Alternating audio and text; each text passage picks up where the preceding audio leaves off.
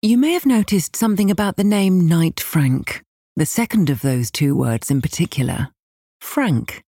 We've always prided ourselves on being just that with our clients, and never more so than now. So if you're thinking of selling or letting your home, contact your local Knight Frank office. We'll give you a frank opinion of its value, frank advice on the best pricing strategy, and a frank estimation of how quickly it will sell or let. What else would you expect from Knight Frank, your partners in property?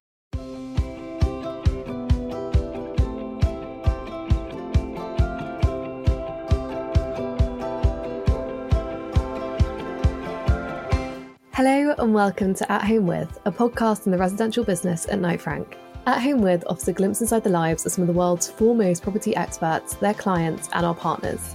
And every week you'll be hearing conversations with interesting people from across the world about how they made it to where they are today, how they found their dream homes, and how we can help you find yours. I'm your host, journalist and social media executive at Knight Frank, Rebecca Hills. Today I'm joined by Emma Fletcher-Brewer, a partner in our new homes team. Emma and I had a brilliant conversation about her experience of emigrating from London to Hong Kong, how her initial aspirations to enter the art world influenced her decision to focus her career on residential development, and how the global financial crisis impacted her work ethic. Emma began her property career back in 2006, following a degree in land use planning and management/development at Nottingham Trent University. After 7 years advising developers and investors on strategic land acquisitions, development strategies, financial modelling, valuation and onward sales strategies in the UK, she relocated to Hong Kong and joined Knight Frank to work within our Asia Pacific International Project Marketing team, advising overseas investors on new portfolio acquisitions within prestigious developments in London, New York, Canada and Australia. Returning to London in 2014, Emma joined as a partner in our new homes team, and she currently runs one of the Baker Street-based teams specialising in new home sales and consultancy across London. Emma, it's a pleasure to welcome you onto the podcast. Wow, what an introduction. I feel like I'm on Desert Island Disc. I know, it's always quite uncomfortable sometimes, I feel like, listening to those sorts of things, because like, have I done that? I know, I was a bit like, is that me? Oh, but how are you doing today? How are things going? Good. I was just actually saying I'm very, very much looking forward to this potential heat wave we've got coming up. So I think it'll be most welcomed given the first restrictions being lifted today. Fingers crossed. Yeah, absolutely. I know it's very exciting. It's kind of like rule of 6, sun. It feels like almost lockdown 1, but better because we're actually allowed to do stuff this time. Exactly, yeah. And on the topic of lockdown, how has the experience over the past year been for you from both a sort of professional and a personal perspective?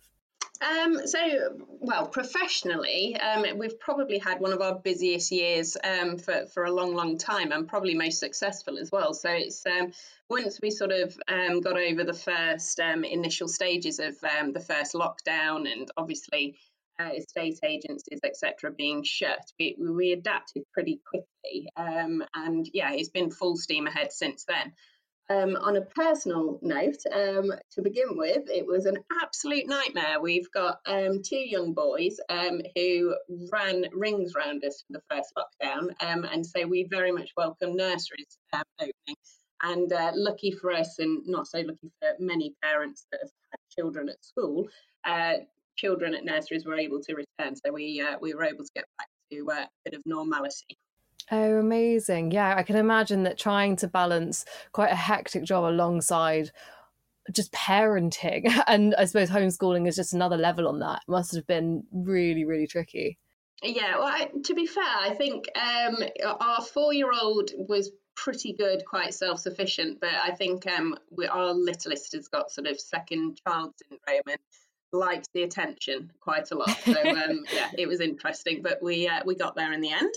Oh, yeah, and I'm sure we'll definitely go on to talk about lockdown and market conditions and everything that kind of comes into that later on in the podcast. But to begin every episode, I like to take people all the way back to the start of their careers to understand a little bit more about how they ended up where they are. So would you mind giving us a bit of an insight into why you chose a career in property in the first place? Yeah, sure. Actually, my final A-level art submission actually led me to an offer from St Martin's in London.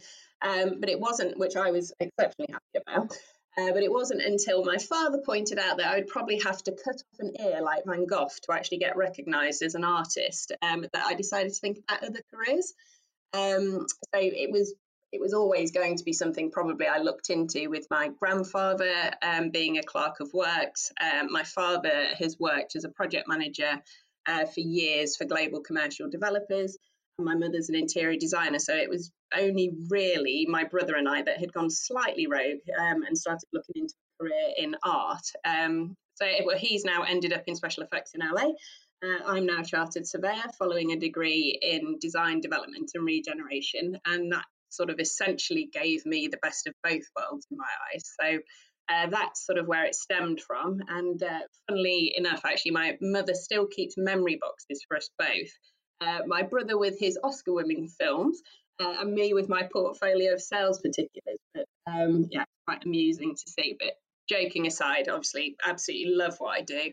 Very fortunate to work with the best developer clients around the world, and the sort of outstanding global developments that we get to work on. So that is my background. That's such an interesting route in, actually. And I suppose I spoke obviously in your intro about how you began in property and the sort of things you were doing at the start, but I suppose there's probably a bit of a link between residential development and art, in that it's obviously, there's a little bit more creativity involved in it, and it's managing a scheme from beginning to end rather than just selling something that already exists. Do you think that there is that link there? And do you think that's why you were drawn perhaps more to residential development and that side of the industry as opposed to traditional sales? Yeah, definitely. I think I've, obviously with the background and how I've been brought up, definitely. And I think that sort of interest in, sort of the built form and that side of it was always something I wanted to sort of explore. And I suppose, the creative side also gets wrapped up into that. And that's why the course I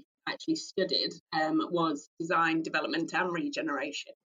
And we very much had a huge focus on sort of really, groundbreaking regeneration projects where you sort of encompass architecture, interior designers and interior architects, and the sort of built form around that, and social economic side of it as well. So it was a really interesting course to do.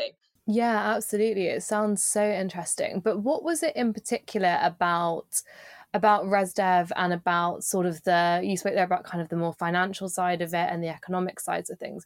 Did you already have an interest in those sorts of things, or did you think, I'm really interested in the design and the architecture side of it, and this is something that I want to explore? How did you get into, I suppose, that side of it as opposed to just looking at it from a purely design perspective? So I actually, it was sort of when we were looking into it, when I was deciding what to do, following my father's comments about my artistic route, I had looked at sort of law and finance and those sorts of side of it as well. And I guess I really did like, as much as I love the creative side, that just wasn't ever going to be sort of enough for me. So I actually do, being a bit of a geek, enjoy actually learning sort of more technical aspects as well. So the development process, and my father's very much sort of on the quantity surveying, project management, building surveying side. So I'd already had that sort of exposure to the technical side of it as well. So it sort of was a overarching intro into everything. And that sort of led me down the route of development. And obviously, again, I mentioned this in your intro, but you relocated to Hong Kong after 7 years after starting your career. What inspired that move, and how did you find the experience of moving to Hong Kong and almost not necessarily starting again, but starting on a completely new trajectory? Well, yeah, it was a bit of a different one. So I actually met my husband as a graduate, and that's not why I'm advocating a career in property, but it was sort of soon after our New Year's Eve wedding, actually, that we went to Asia for our honeymoon, and see some friends out there. Fletch, my husband, has always loved Hong Kong, and whilst we were there, he was actually invited to have an interview. I think most wives at that point would probably not have been too impressed, but while he went off to meet his what was his future team, I had a lovely time basking in the delights of Hong Kong and the many amazing cocktails that the Captain's Bar at the Mandarin has to offer. He was then offered a role to move out there, and that's when I sort of jumped at the chance to take a role with Knight Frank, which was in a completely different what I had been in previously, and that was into international project marketing. And to say it was a baptism of fire would be a bit of an understatement. So I remember when we arrived, and it was my first day at work, I was actually met with a T8 warning, which is an extreme typhoon warning. And then when I eventually got to the office and met my new boss, I turned my computer on to a V card from my said boss for her hairdresser, as I looked like Monica from Friends and needed to have what is known as a Brazilian blow dry. So I think it was fair to say the humidity out there is something else. But we ultimately wanted a change of scene, and we definitely got it. So, and we were really lucky, to be fair, when we were out there with the people that we met. You, in those sort of circumstances and environments, you become really close to people out there, and they're sort of your family instantly. And I sort of love learning about the culture, and actually to this day have the best memory book from my colleagues at the time, who loved to tease me about the translation of my name into Cantonese, and the cuisine and things. So I do miss those guys. That sounds amazing. And I think a lot of people that we've had on here who have spoken about moving to different countries for work or moving for sort of personal reasons, and they've spoken about how important that expat community is and how it's the one thing that they found that got them over that initial anxiety and trepidation that comes from emigrating somewhere new. Do you think that had you not had that sort of expat community and been able to sort of integrate into the culture and kind of learn lots of different things about it, do you think you would have found it difficult, or are you the sort of person that adapts quite quickly to new situations and no matter what, you'd have enjoyed it? No, I mean, I think I'm quite an outgoing individual, as is my husband. Actually, we're both quite sociable and things like that. So I think in terms of meeting new people and that side of it, I think although it's always daunting, you'd hope to adapt to the situation. But I think what was very different about Hong Kong to sort of probably what many of our friends had done when they'd moved to sort of Singapore and places like that was there was that sort of language barrier, and my team was actually fully Cantonese speaking, who I actually worked with on a day-to-day basis, which was quite funny, sort of having to pick up body language and and try and pick up on their conversations. But I was, again, extremely lucky to have such a lovely team around me that made me feel very, very welcome and sort of included me within their traditions and things, despite how daunting some of that was on the odd occasion.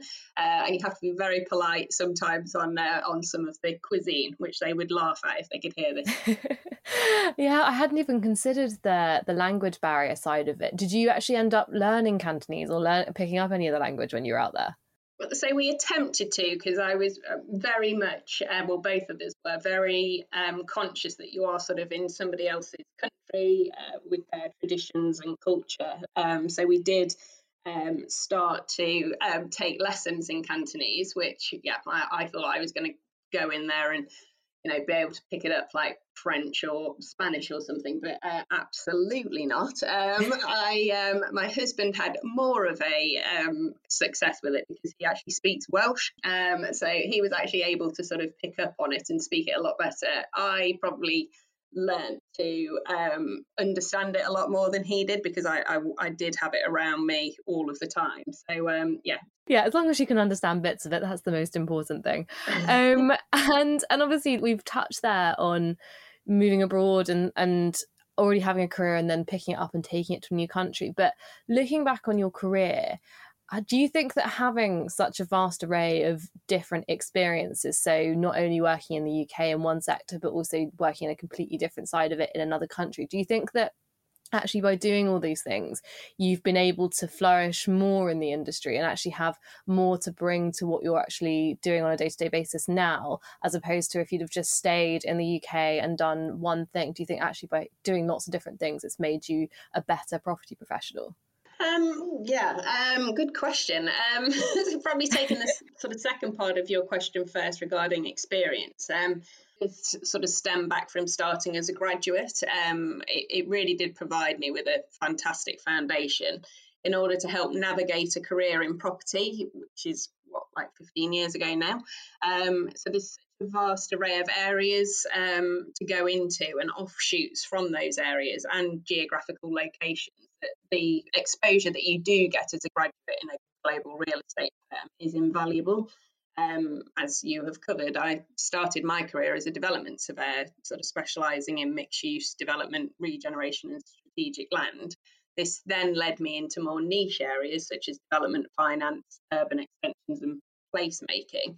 But it was during those years, and I think this is probably a really important part of it, that I built up a really vast and close network of clients and professionals, which majority I still have contact with today, sort of, 15 years on. So the industry is really about people and relationships. And, I was a newly qualified surveyor in the last financial crisis and learnt very quickly that it was exactly the right time to sort of be meeting with your clients, taking them for coffees or, you know me well, the odd wine, as it's the hard times that your clients need you, and where you build your bonds and rely on your expertise and they value your ideas and going above and beyond. And I think it's all of those things. It's the experiences that, I've been through the financial crisis, through the different areas that I've worked in and being abroad. It's all of those wrapped into one right from the very onset that sort of, I would hope make me a more well-rounded property professional. And a lot of people actually touch on the financial crisis, and some people seem to have had really lucky experiences with it where they weren't necessarily too impacted by it, and other people have had the most horrendous experiences where they were made redundant or they just found it almost impossible to deal with. What was the experience of the global financial crisis like for you? So it was, to be honest, I was very lucky. We were, as I say, we were just newly sort of qualified. But I saw a lot of our team made redundant. So, it almost felt like an episode of X Factor. You'd sort of go into the office at 5 o'clock and half of your team was sort of sent home, and the other half of the team was sort of told to carry on. So, but at the time I was in the sort of regions doing strategic land and regeneration and things like that. And obviously a lot of the regions were very badly hit in comparison to probably central London to a degree. So, I was very fortunate, and actually I think it has really been a huge valuable learning curve going forward. But, I think it obviously made a lot of our friends and colleagues a lot stronger. But it was, not nice at the time to go through, but, everyone got stronger from it, really. And going through those sorts of experiences probably make you more aware, and certainly your work ethic. I think most people that know me know that my work ethic is something else, because you're very conscious of what you have seen in the past and what can happen. And so it's very, very important to ensure that clients are happy, kept abreast of everything, and that you're on top form. Yeah, absolutely. And you mentioned there that your work ethic was impacted by it and that it made you more determined to be doing stuff. And did it knock your confidence at all? Did you have to kind of pick yourself up from it and think, was it like an active decision to be like, right, okay, I'm going to make sure I'm working unbelievably hard to make sure that this sort of thing doesn't happen to me? Or was that work ethic already there? Yeah, I think I'm quite lucky that I've been brought up by two parents that work exceptionally hard. My father has been in the property industry, so have seen exactly the sort of hours and things like that you put into it. But I think, do I probably always live with that fear that you're like, you need to make sure that you're top of your game? Yeah, probably, because seeing what did happen and it, and on the scale that it did, it was very daunting. And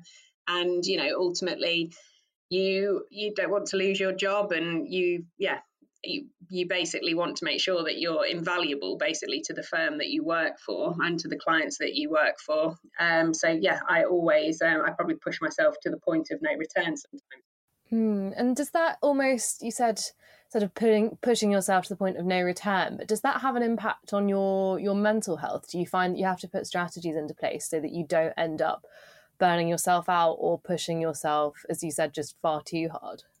Well, luckily I have two children that ground me every day they come home from nursery. So you don't really you might pick things back up after they've gone to bed, but yeah, they're definitely a good circuit breaker for you to sort of check out for that sort of bath time, bedtime stories, and all of that sort of thing. But yeah, I mean, you do. I'm lucky. I do feel that I've I can manage on things like that. I don't overthink things. I think that's probably how I handle things. So as much as I'll find something daunting or reflect on things that have happened, it's very short lived, and then it's very much like pick it up and move on. And that's probably from work experiences, but also many personal experiences that we've gone through. And yeah, I think you do need to make sure that you take some time out for yourself. And as I say, I've got two children, which very much help me do that. But I'm very conscious that for those that I work around, that you don't sort of impose your work ethic upon them, and that everybody is different, and that people do need to have different time for themselves and things like that. So I think it's really important to just also be considerate, not just for yourself, but for others around you as well. Yeah, exactly. And I'm always kind of wary of the way that I phrase this question, because I try not to talk about it with women in particular that much. But because you've just spoken about children, I'd be really interested to speak to you about it, because sort of having conversations behind the scenes with people who are not just in the property industry, but in wider industries as well, they often talk about the impact that maternity leave has on their career, and especially with an industry, as you spoke about, that's so dependent on people and relationships and is so fast moving, and obviously sales can be quite a dog eat dog world. How did you find the experience of taking maternity leave and then returning to the workplace? Did you find that it was something that was almost a bit of a non-issue? Did you just settle back in after you'd done it, or how did you find that experience? Was it difficult in any way? Being the person I am, I was absolutely petrified about actually even telling people I worked with, just because I was like, oh my goodness, will this have an effect on my career and things like that? Not that it was ever put out there within my workplace that was ever going to be an issue. It's just my own sort of self-doubt sort of creeping in, I suppose. And just the concern about it is an area that you've never sort of explored before. So it was quite daunting from that aspect. I also didn't take a full 12 months, and I've obviously had two children. So on both occasions, I actually did 6 months maternity leave and came back after that. But I think you get so wrapped up in when you actually have the baby and everything else that you sort of have to focus on that. But also I was very, very lucky again that I'd got the clients and the colleagues that I had got who stayed in touch like throughout the 6 months that I was off. And that for me, that sort of, not the pressure to stay involved, but that sort of touch points were really useful. But yeah, I think it can be quite daunting, but I think when you've got sort of a great team around you, and I have to say I was very, very lucky with my immediate boss at the time. Because I came back after 6 months, not all nurseries allow you to have your children in full time from 6 months. So he sort of offered a working from home, like, it's that trust, I think, that you build up over time, which he had in me, and sort of said to come back to do sort of 4 days, because he knows what I'm like, and I work 7 days pretty much anyway. So it's it was daunting to begin with, but I wasn't away for all that long, if that makes sense. Yeah, definitely. And I think that's a really important point to have noted about, and being vulnerable about the fact that you did find it daunting, because I think so many women are scared to say that they're intimidated by the prospect of having to take maternity leave and having kids and all the sort of myriad issues that surround that, because in a world that is, unfortunately, or not unfortunately, that's probably the wrong way to say it, but it is it's not a particularly equal industry in terms of the amount of men and women that are in the industry, that it does seem to be women who are disproportionately affected by that. So I think it's really valuable to people to hear that it doesn't have to have a negative impact on your career, and that you can be vulnerable enough to admit that it was daunting, but it doesn't have to have those negative ramifications. Yeah, and I think, I mean, I've been very lucky that I've had a mother who sort of owned her own business, and a family with very, very strong women. My father's got 3 very headstrong sisters, which make for great family gatherings, actually. And I was never sort of made to think that women can't or couldn't. So I've never sort of looked at myself as a woman in property, so to speak, and hoped I'd always sort of be judged on my abilities. But I'd say this was probably the first time that it ever sort of crept in, that, you know, you are clearly a woman at this point because you are going on maternity leave. But that is not because of the way that my place of work treated me or anything like that. That was genuinely just your own self-doubt. Yeah. And so to kind of wrap up the point of sort of lessons learned in your career so far, and convey those to people who may be looking at what you're doing and thinks, I would love to be doing something similar, what advice would you give to somebody who perhaps is on the graduate scheme or at the very beginning of their property career and would like to be doing something similar? Probably threefold, actually. I'd probably say, firstly, don't be put off thinking that you need to have a background in property to go into it. You don't necessarily need a degree in property to go into a career in property or become a chartered surveyor. And I think it is the diversity that makes property such a great industry to be in. It's evolved a lot. Many global firms now offer apprenticeships. Our team secretary, for example, did distant learning and qualified as a surveyor on the job. So I think there's a lot of different options out there now to what there were when I sort of first started out. Secondly, I think sort of exposure and gaining as much early years experience as possible. Most firms offer summer placements now and work experience, and this is something I would hugely recommend because the area of property is ever evolving. And for example, Knight Frank have just invested in a prop tech business.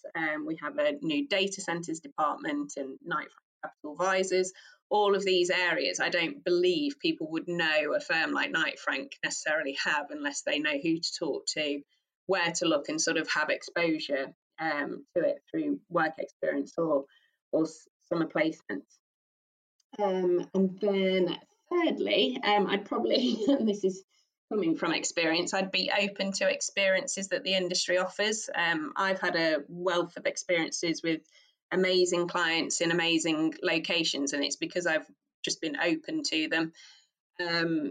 As we say, sort of the world of property, although it is vast and sort of ever changing, it's also really small. And the skills that you perfect in one area are completely transferable across most sectors. And the people and the clients that you meet in one area, you're likely to come across time and time again in one way or another over your career. Yeah, that's some really great advice, and I think people will find that that's so useful, and also to approach it in a more practical way. I think sometimes we're all sort of more keen to give advice that's a little bit more overarching, but actually having those tangible things that you can do, I think, will be really useful for people. And touching on your career now and the role that you currently do, as I've already mentioned, you sit within our Baker Street New Homes team, but for people who have absolutely no idea what that involves, can you tell us a little bit more about what you do and what your wider team does? Yep, sure. This is probably going to be a bit of a long one. So I've obviously gone from advising developers on land acquisitions, funding, planning, massing, etc. a number of years ago, through to sort of post-planning consultancy and sales and marketing strategies, which is what we do now. And now I get to sort of touch and feel the end product, and my goodness, do we get exposed to some amazing developments with world-class developers, architects, interior designers, etc. So New Homes and Property has come a long way over the years, and probably none more so in the past year, with developers and investors being more conscious than ever about ESG and carbon neutral development, health and well-being, walkable neighbourhoods, etc. And so we're always having to keep adapting our strategies for clients to ensure that we are at the forefront of new research and trends in the sector. This will include the way we market properties, as well as how we advise the developer to deliver, looking at cost versus need, the environment, having regard for property being cyclical and ever changing, which is why it's so exciting, but also very fast paced. And then if you take today, for example, I have had meetings with 2 developer clients. We've got 2 extremely exciting new launches coming up in the next few months. We're finalising the global launch strategy, which will be UK and overseas, meeting with marketing and branding agencies and interior designers, whilst also having regard for the fact that we might not be launching in person and it might be virtually again. And at the same time, I'll be liaising with our sort of sales teams regarding ongoing purchases, building offers coming in, catching up with our clients across our global network. So it's quite varied, to say the least. And I'm extremely lucky with my team because we've all come from different backgrounds and have all got our own skill sets and things. So, it's a fantastic and diverse team, which generates many, many ideas on how to sort of market and sell these properties in these great developments. Yeah, that's really, really interesting. And I work with your teams quite a lot, and I didn't realise the amount of stuff that was involved in launching one project and all the things that go on behind the scenes. And you touched a little bit there on launching virtually, and that links quite nicely into the next question I wanted to ask, which was how COVID has shaped the residential development and new homes market over the past year. Have you found that, you said at the beginning that you think it's been one of your most successful years in terms of this kind of sales of new builds and things like that, but from a sort of behind the scenes perspective, as well as what happens in terms of the actual creation of the deal, how has COVID impacted the sector? Well, wow, this is actually very timely.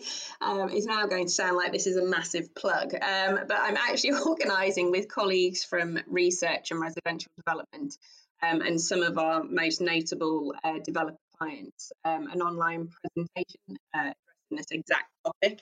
And I think rather than shape the industry, I think it's probably fast-tracked trends that were already apparent, things like health and well-being, dynamic working, prop tech, things that can take years to deliver normally, adapt to and change, have been far more widely recognised in a far quicker in the past year, calling for that need for change, which hence why there's been changes to stamp duty, the viewing process, the very much talked about flight from London, but also the flight within London to greener boroughs.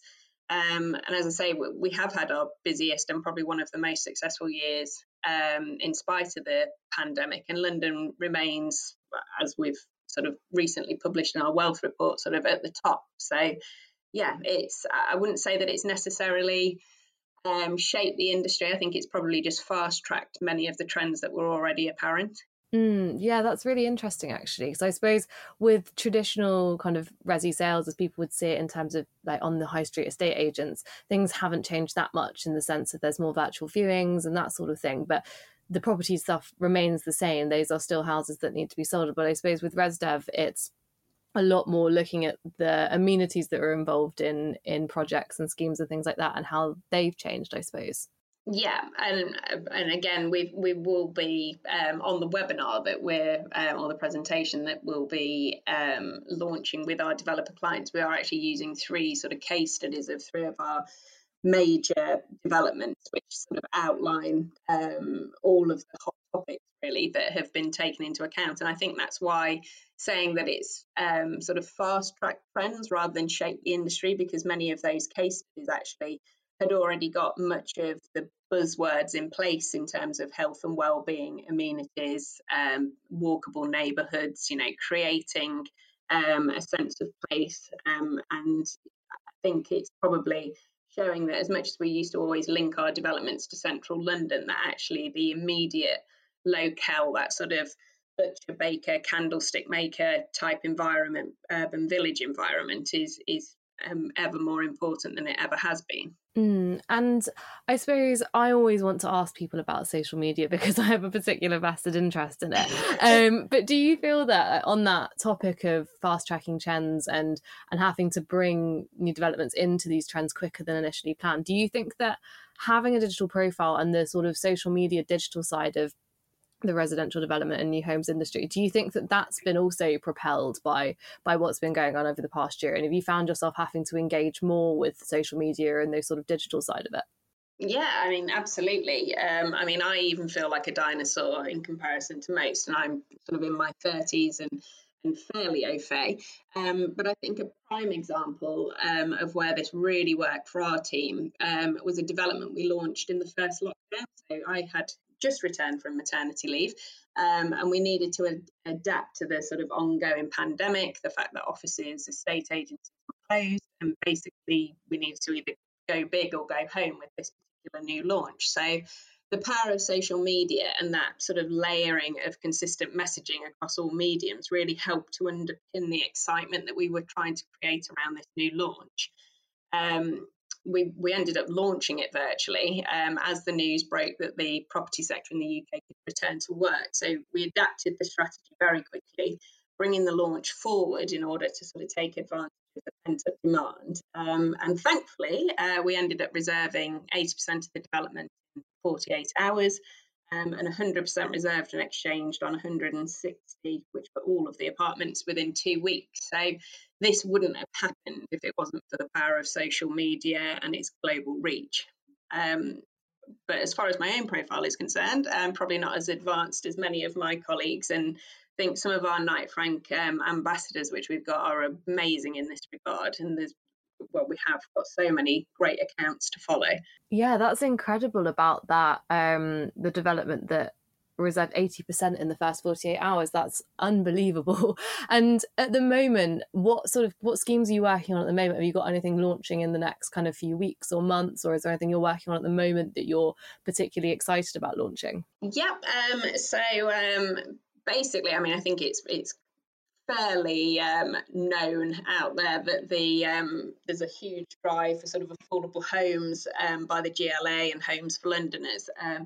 And we've had a really big focus and been very fortunate over the past few months to win pitches with the likes of Peabody, Catalyst, and Fabrica A2 Dominion, which are some housing associations with fantastic new launches. So we have the Arden, which is between Greenwich, Deptford and Lewisham, which is with Peabody.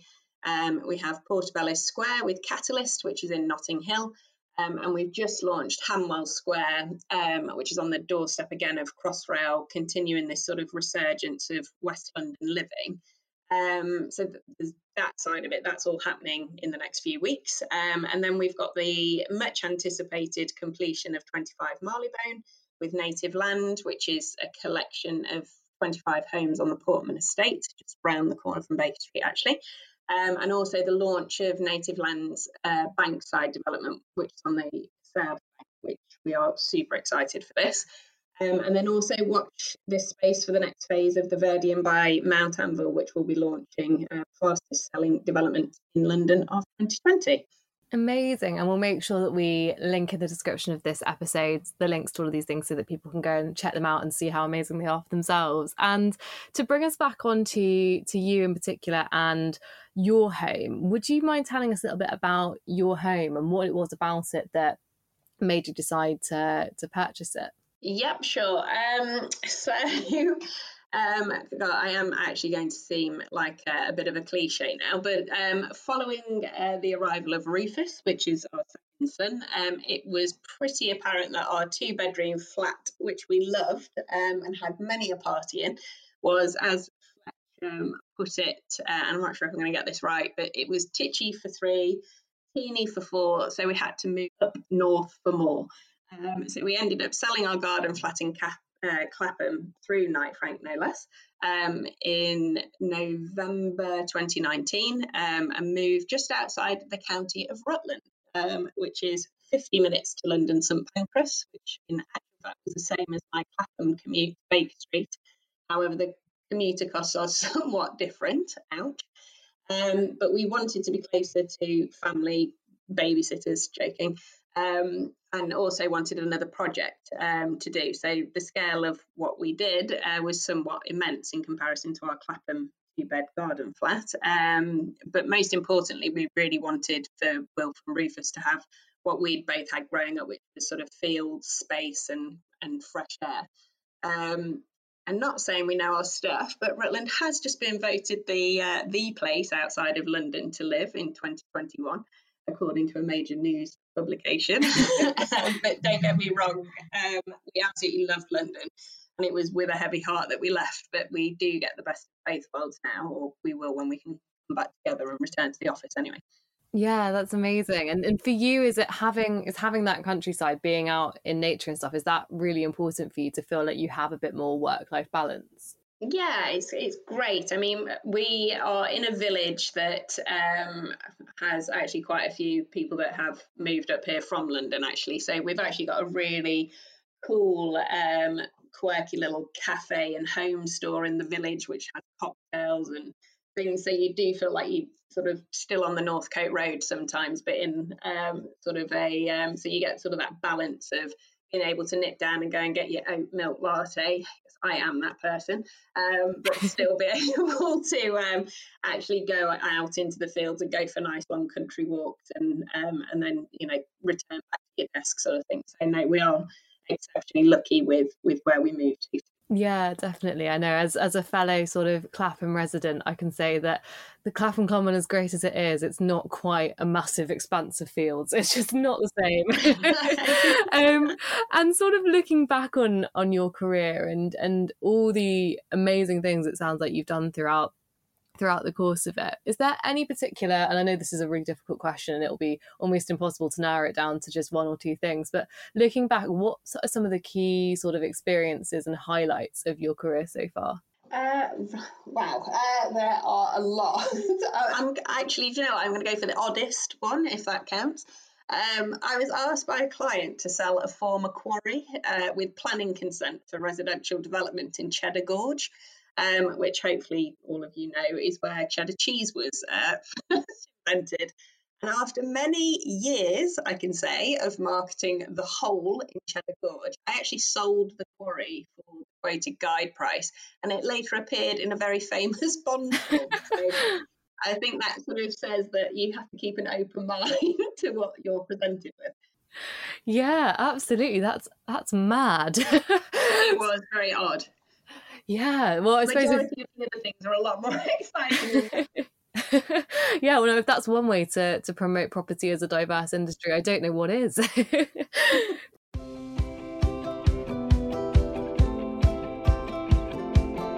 So, to begin to wrap up every podcast, we do a quick fire round, and the first question of which is city or country? I do love the country, but nothing quite beats the buzz of the city. Classic or contemporary? I think classic for the history and for the stories that classical buildings tell, but then in fairness contemporary, because having two boys makes it impossible to ever live in a contemporary environment. So one day I will really look forward to that. Penthouse or townhouse? Penthouse, got to be. You're always going to get the views. Call or email? Call. I am not a fan of keyboard warriors. Office or working from home? I think both. I think if the past year's taught us anything, that balance is everything. Instagram or LinkedIn? Instagram. Walk or run? I think walk, because you can take it all in, and running's probably too similar to the pace of life I live in general, to be fair. So. And finally, London or Rutland? Ooh. I'm going to go Rutland, because I get to travel down on the train to go to work to London. So yeah, exactly. You got the best of both with that one. And the final question that we ask everybody is that now in our 125th year as Knight Frank, what does being a partner in property mean to you? Ooh, that is a really good question. I suppose it's a bit like being a partner to anyone in life, really, a mother, wife, daughter, sister, etc. So I think it's about being that go-to reliable figure for a client, a colleague or a graduate, and that you can offer trusted advice without obligation, and always ensuring you can provide innovative ideas and solutions. Amazing. Emma, this has been brilliant. Thank you so much. Thank you very much.